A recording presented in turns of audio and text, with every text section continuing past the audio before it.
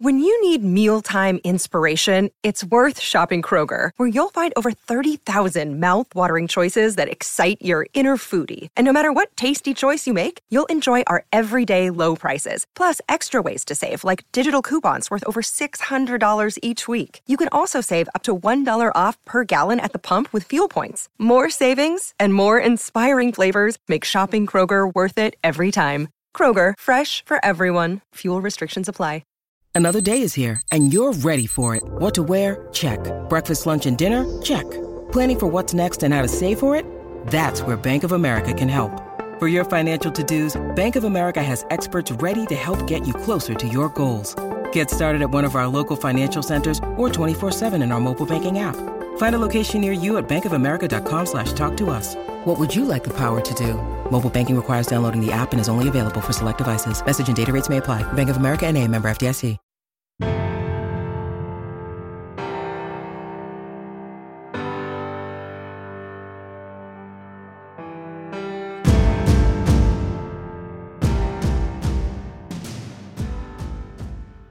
On today's episode, I wanted to share some ideas that we developed over time and some things that worked in helping us create a program for our team leadership. When we think about it, we train our teams hard all off season.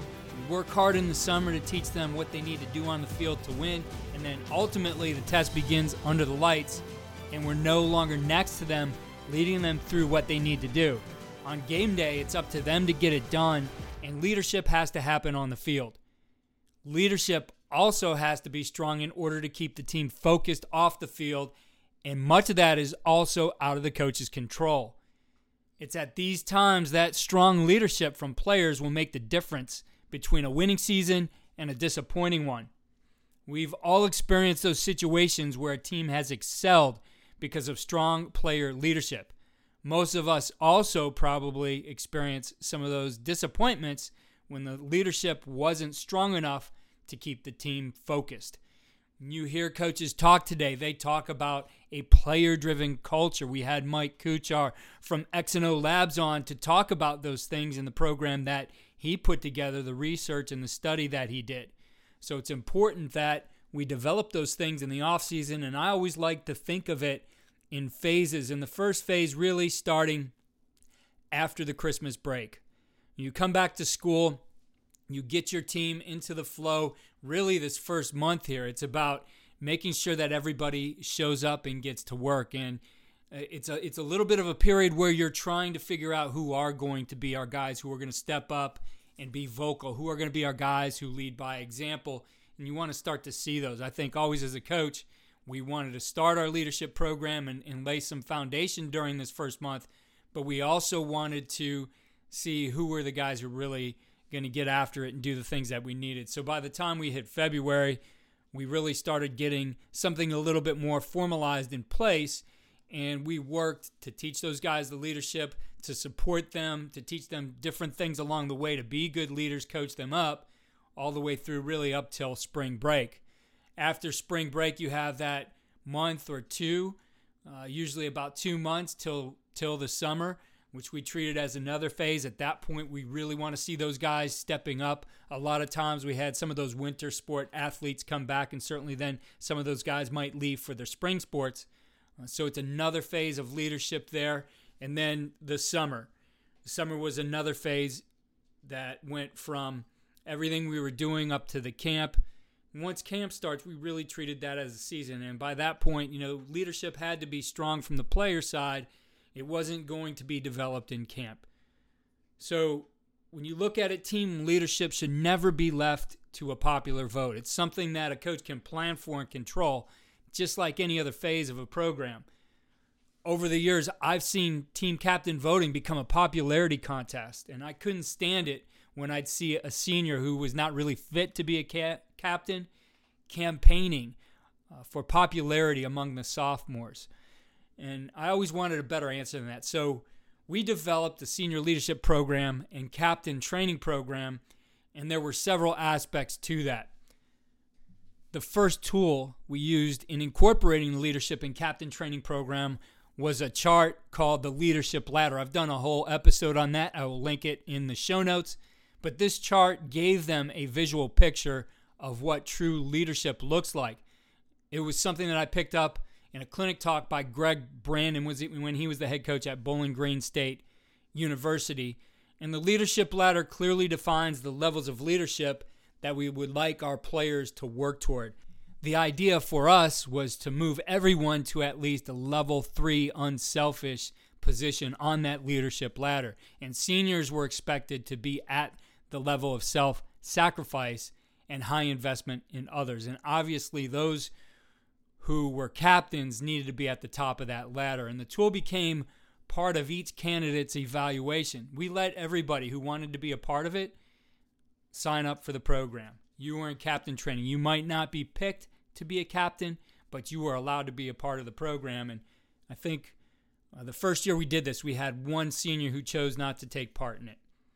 So we would meet 3 times throughout the leadership program, and the discussion would begin with a conversation about where the candidate was on the ladder with specific examples that supported that evaluation. And the idea for each candidate was to move up the ladder and become truly invested in his teammates. So that ladder, and I'm just going to give you briefly what that was. Again, I'll link the whole episode on this, which goes into detail, but the lowest level, or level 1, is seniority. 2 is selfish.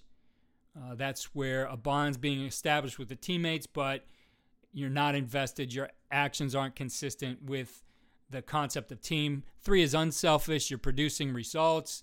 You're more action than you are talk, and you're committed to the off season.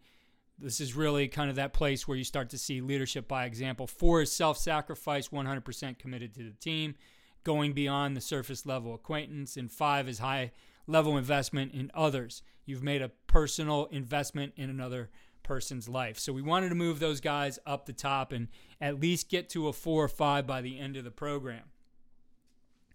So when I was a head coach at the high school level, that program was 10 weeks long, and it took us all the way into the summer when we started implementing that on a formal basis. Again, we took some time, did some things informally, and then we went into the formal part of that program. At Baldwin-Wallace University, we incorporated this program into the spring semester and concluded it with interviews and voting during camp. And we incorporated other tools into our training program with books on leadership, and we set up some guidelines for our program as well. So we had guidelines that they needed to follow if they wanted to be leaders in our program, and those included: 1, make good decisions. No problems or trouble inside or outside of the school. 2, have outstanding attendance at team workouts. Be there, be visible, lead by example.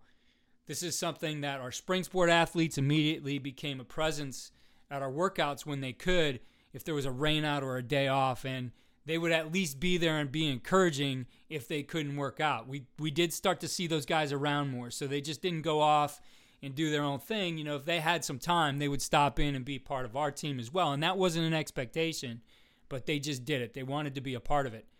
And we didn't make them do the workouts in respect for their in-season sport. We told them, again, it wasn't something they had to do. It just happened. And it really became a source of energy for our team when they'd see those guys come around, especially if some of those guys we knew were going to be the leaders were out there competing in another sport. Number 3 was to show all coaches and adults respect. We wanted them to, respond with yes, sir, and no, sir, and we gave the example. We'd illustrate it for them. There's really a difference in that when you're communicating. It's not about being military-like, but the formality of it that shows respect. And we wanted them to understand respect to the coaches, but respect with each other as well. They didn't have to answer each other like that, but the whole idea was to get that mutual respect with everybody in the program. Number 4, obey and maintain all team rules for yourself and your teammates. We noticed an immediate accountability with the team as these guys understood, here's what we need to do, these are important, and they took ownership in it. So in addition to that, we also gave some other requirements for them to be eligible to be a captain. And again, the idea was we're building those relationships.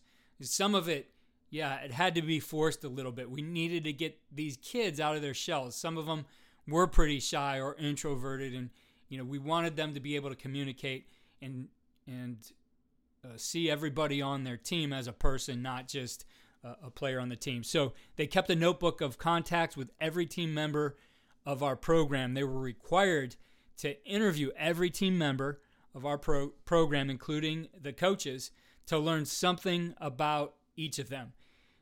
We needed, at this point especially at one of our stops, to eliminate cliques, and we wanted to open the lines of communication. And with those players who in the past did to look for a sophomore popularity vote was valuable in the sense that it brought the older guys together with the younger guys. So we said, let's make them do that. We wanted them to know that something about each player. So the notebook and the interview were just ways to open communication and be sure they did it. And yeah, it was an idea we took from Remember the Titans. The main thing, though, was that if these guys were going to be our leaders, they had to make connections with their teammates regardless of what grade they were in. And it definitely became something that helped the team bond. And for our guys in that meeting, we showed them that clip where they, there was that division on the team and Remember the Titans, and that they had to start learning about each other and becoming a team. So that was their responsibility. Go around and interview each of those teammates. And it was informal. They just wanted to learn something about them, because what we would do when we got to the summer was randomly call on one of our seniors and say, hey, Joe, tell me about Brian over there. And he'd have to stand up and tell us something about him, right? That was the responsibility. The next one was to attend one Booster Club meeting and give a 3-minute update of something going on in our program. And our boosters did a great job of supporting football. Parents really liked this idea of the leadership program, and they loved it when the players showed up to speak. I would guide our players on some of these things and give them some topics that they should speak about. And for the players, it was important that they saw how much they were supported and how important football was to our community. They had a responsibility and an accountability that went beyond their buddies. They were representing a community. So that really brought, another group of stakeholders in, and they saw that this goes outside just the guys in that room, in that locker room. The next responsibility in the program was they had to have an interview with the head coach and assistants to discuss expectations for captains and to assess their qualifications. We did that in the summer, and this was to be treated as a job interview. At the very least, they'd have a great preparation for the future, and they ended up taking that seriously, showing up on time. They were dressed up, and they represented themselves well. When we did it at the college level, we actually didn't tell these guys they had to dress up. Every single one of them showed up at least with a shirt and tie. Most of them had jackets on as well. So it was pretty impressive to see how serious these guys were thinking about being leaders on our team. And that was a great process for us as well, to be able to sit down and interview those guys, see what they're about before the season, see what the season means to them, see what it means to be a leader, ask them how, they're going to be a leader, even if they're not picked as a captain. So it was great information coming into us about our senior leadership. The next requirement was to speak to the team once during the summer, either before or after summer conditioning, about a selected topic, and we wanted that to be about 5 minutes. The idea was that vocal leadership was important, and that the key thing that this group pointed out was that this was something that was missing from the previous group of seniors. So we felt that giving them opportunities to speak could help them show vocal leadership to the team when necessary in the future. I met and spoke with each player about this topic, and they chose for the team and why they did it. And also, I provided any ideas that could add to their talk.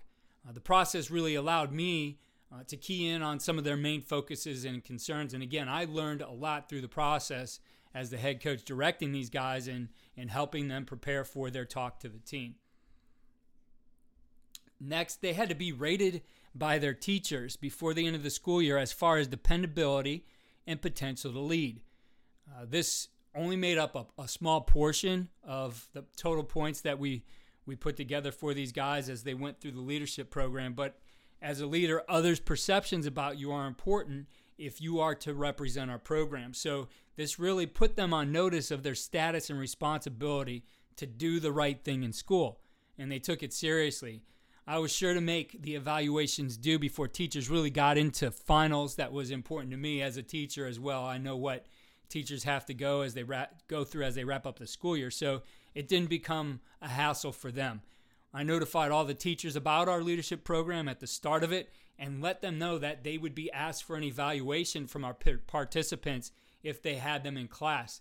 And the teachers were great in providing me feedback on our participants. They knew who they were from the beginning. They got a list of it as well, and they knew that they were going to be giving feedback. And fortunately, all the feedback we got on our players was positive. The next, we would have 3 to 4 outside speakers on leadership topics. If you were part of that program, you had to attend these sessions, and I enlisted the help of our booster club for guest speakers. We had some alums and other local leaders help us out. And the guest speakers really appreciated the chance to help, and they became huge supporters of the program. The next thing was to participate in community service for a total of 10 hours. For the past couple of seasons, we'd been involved in several different projects, and we had some scheduled for the spring, and this group did an outstanding job of participating and taking on the leadership roles within those projects. We gave them a point system, and the team vote along with that made up a major portion of the final rating that would determine who our captains would be for the season. So we didn't put it all on player vote. We collected, the data from the teachers. We had the coach evaluations, etc. All those things went into a point system. So in addition to the 2 captains that we chose, our other seniors who had completed all the requirements of the program and had received a favorable rating would be our second level of leadership. And on an alternating basis, they served as captains for a game week and the game. And it was exciting for all of our seniors. Our tradition was to have 2 captains, but this allowed more participation in the leadership of the team. And it was something we shared with the whole team, so they understood their role in selecting the leadership of our team.